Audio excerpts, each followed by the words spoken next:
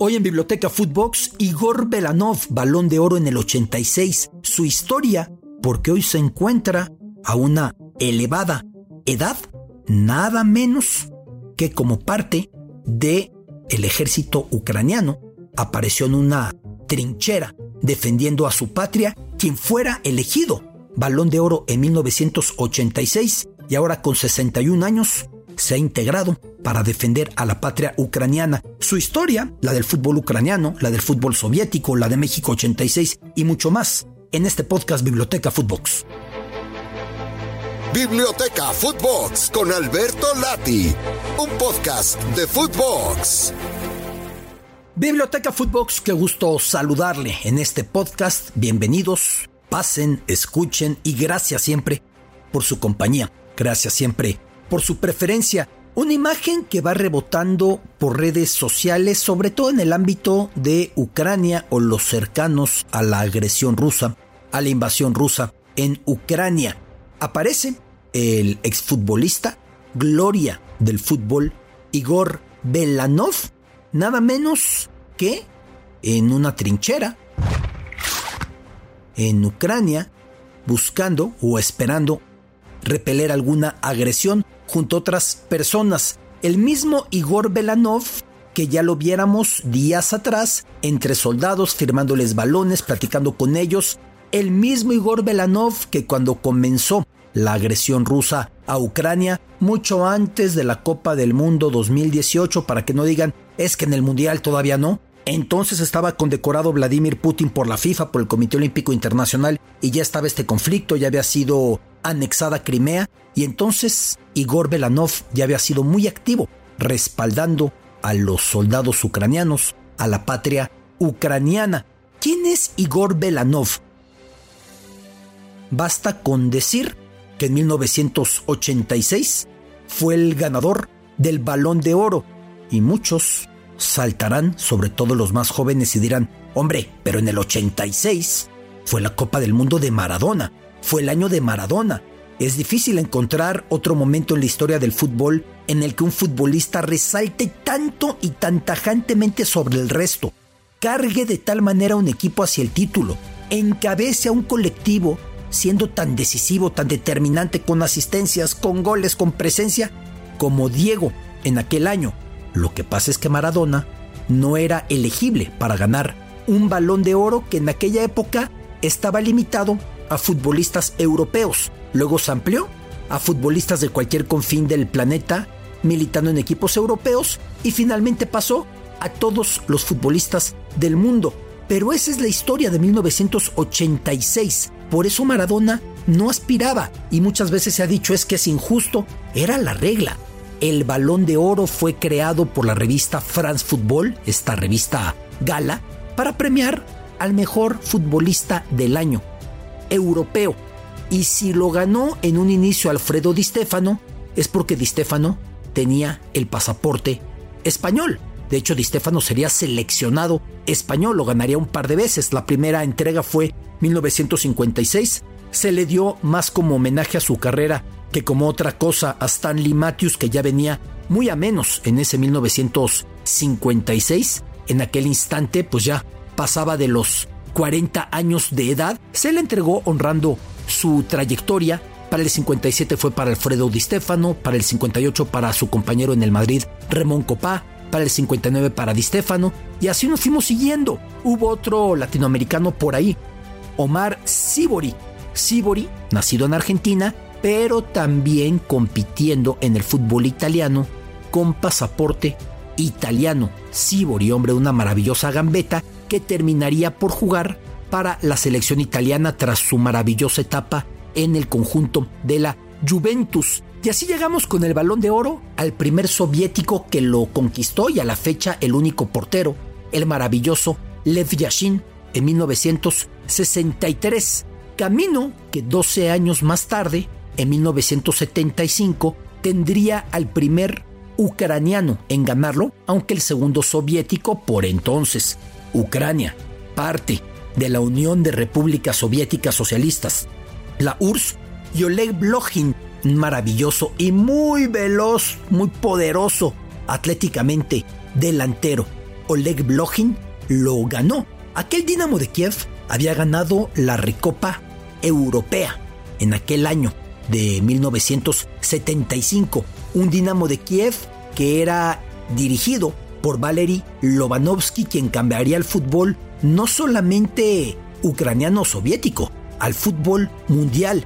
Ya hablaremos de Lobanovsky a detalle, pero después de la gesta, que además, vea usted entre qué nombres lo ganó: 71 Cruyff, 72 Beckenbauer, 73 Cruyff, 74 Cruyff, 75 Blochin, 76 Beckenbauer, es decir, entre los dos futbolistas más inolvidables de los años 70 se metió el ucraniano, el entonces soviético Oleg Blochin. Fue Balón de Oro, Balón de Plata Beckenbauer, Balón de Bronce para Johan Cruyff. Y así llegamos a Belánov. 1986. El Dinamo de Kiev se había consagrado campeón de la Recopa Europea con Belánov como principal figura. Un torneo en el que derrotaría al Atlético de Madrid en la final.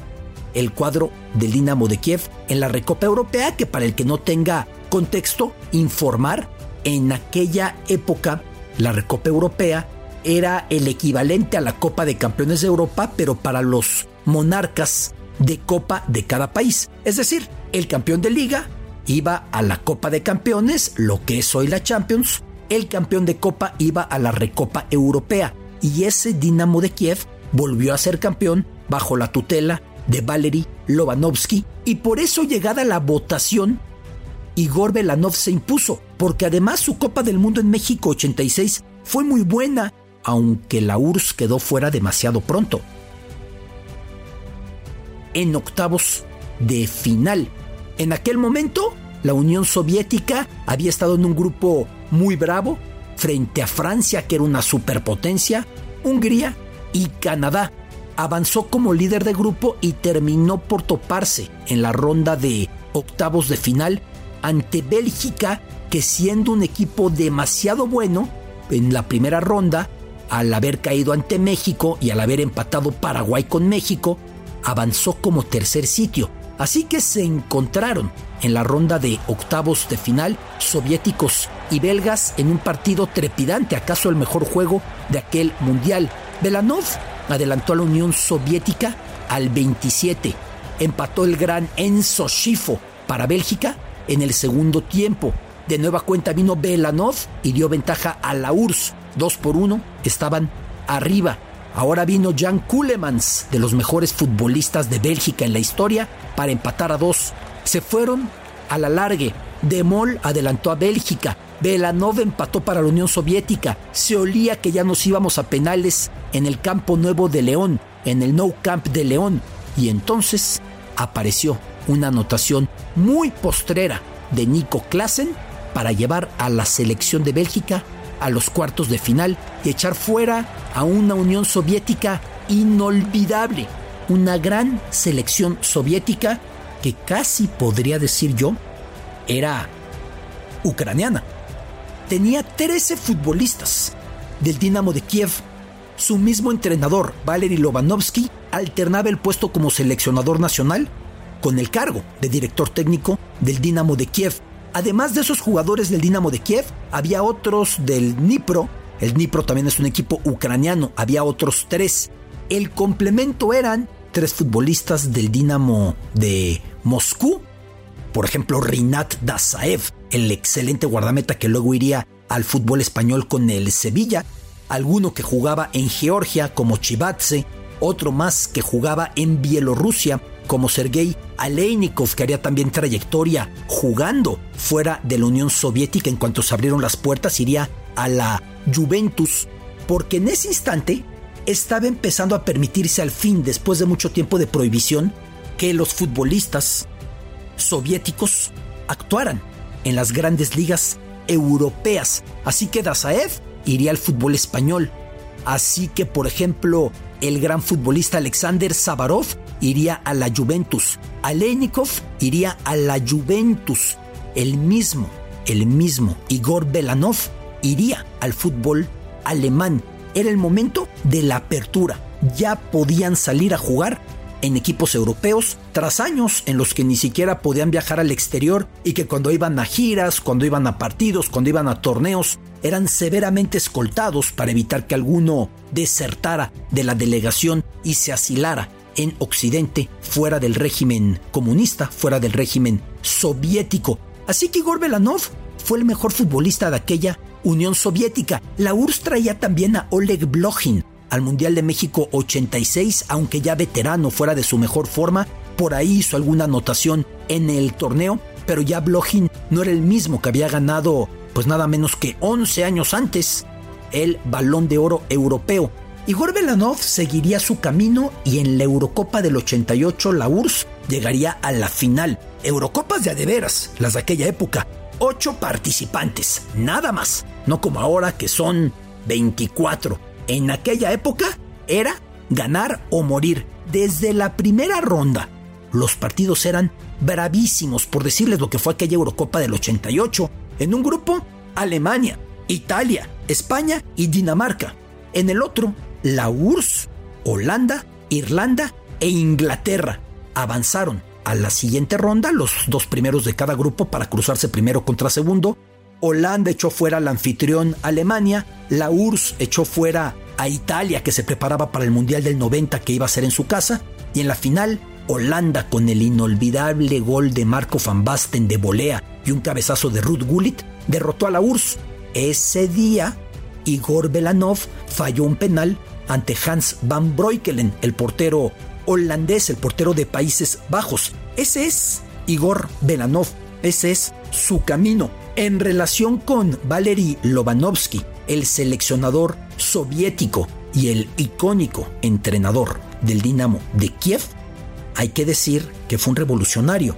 En un afán de que no lo estuvieran molestando con lo que él quería trabajar, inventó toda una narrativa que encandiló al Kremlin cargado de ideología y dijo: yo estoy haciendo el fútbol comunista, porque es trabajar todos por el colectivo, porque es ser gregarios por una misma causa, porque es respaldarnos como si fuéramos el pueblo y como si fuéramos la clase trabajadora, y dijo que el fútbol era su laboratorio, e instauró toda una manera de jugar del todo revolucionaria. Su último discípulo fue un tal Andriy Shevchenko, cuando regresó en 1997 a dirigir al Dinamo de Kiev, ya de la Ucrania independiente, y Andriy Shevchenko era su gran estrella, ni más ni menos. En aquel instante, como las 3 primeras letras de su nombre, Lob, pueden leerse como cabeza, así era apodado, por su capacidad cerebral, por su inventiva, por su innovación, por su análisis,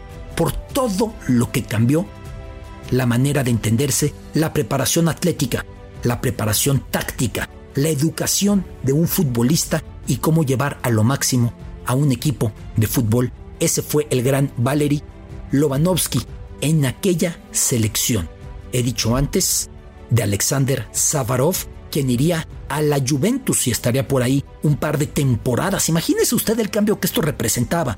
De repente en los grandes clubes europeos aparecían soviéticos que antes solamente se les veía en los torneos, en los mundiales, en la Eurocopa, en el certamen de fútbol de Juegos Olímpicos, que fue del todo acaparado por equipos del bloque oriental de Europa, entendiendo que en ese instante el profesionalismo estaba prohibido y como en estos países comunistas en principio no se pagaba, eran futbolistas espléndidamente remunerados, pero que se disimulaba y podían competir en los Juegos Olímpicos. Por eso de los años 50 hasta los años 80, siempre la medalla de oro se la quedaron equipos provenientes del oriente de Europa, del lado este de Europa.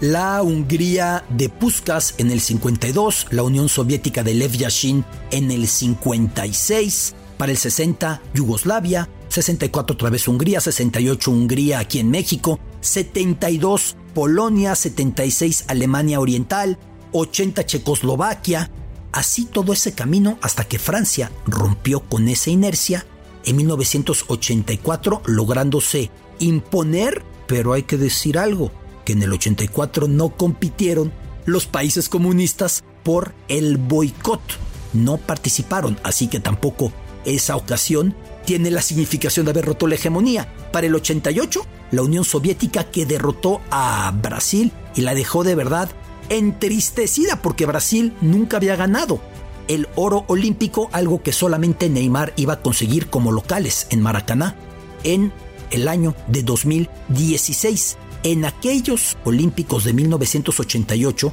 Brasil tenía a un tal Romario en la delantera y la Unión Soviética con Igor Belánov, que era un soberbio delantero, con Evgeny Kuznetsov, que era un gran futbolista también jugando atrás, con Vladimir Tartachuk, que era otro muy buen jugador, y aquella URSS logró quedarse con la medalla de oro por encima de ese Brasil del gran Romario.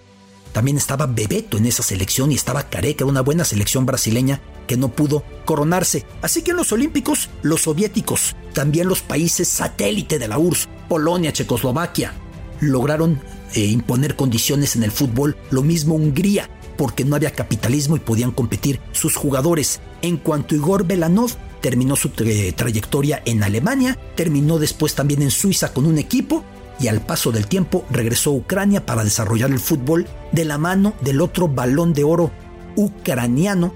Me refiero, por supuesto, a Oleg Blochin, otro discípulo del gran Valery Lobanovsky.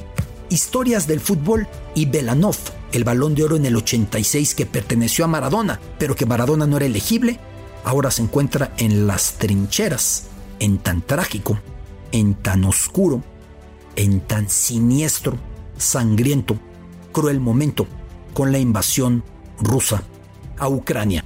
Biblioteca Footbox, soy su amigo Alberto Lati. Esto fue Biblioteca Footbox, un podcast con Alberto Lati, exclusivo de Footbox.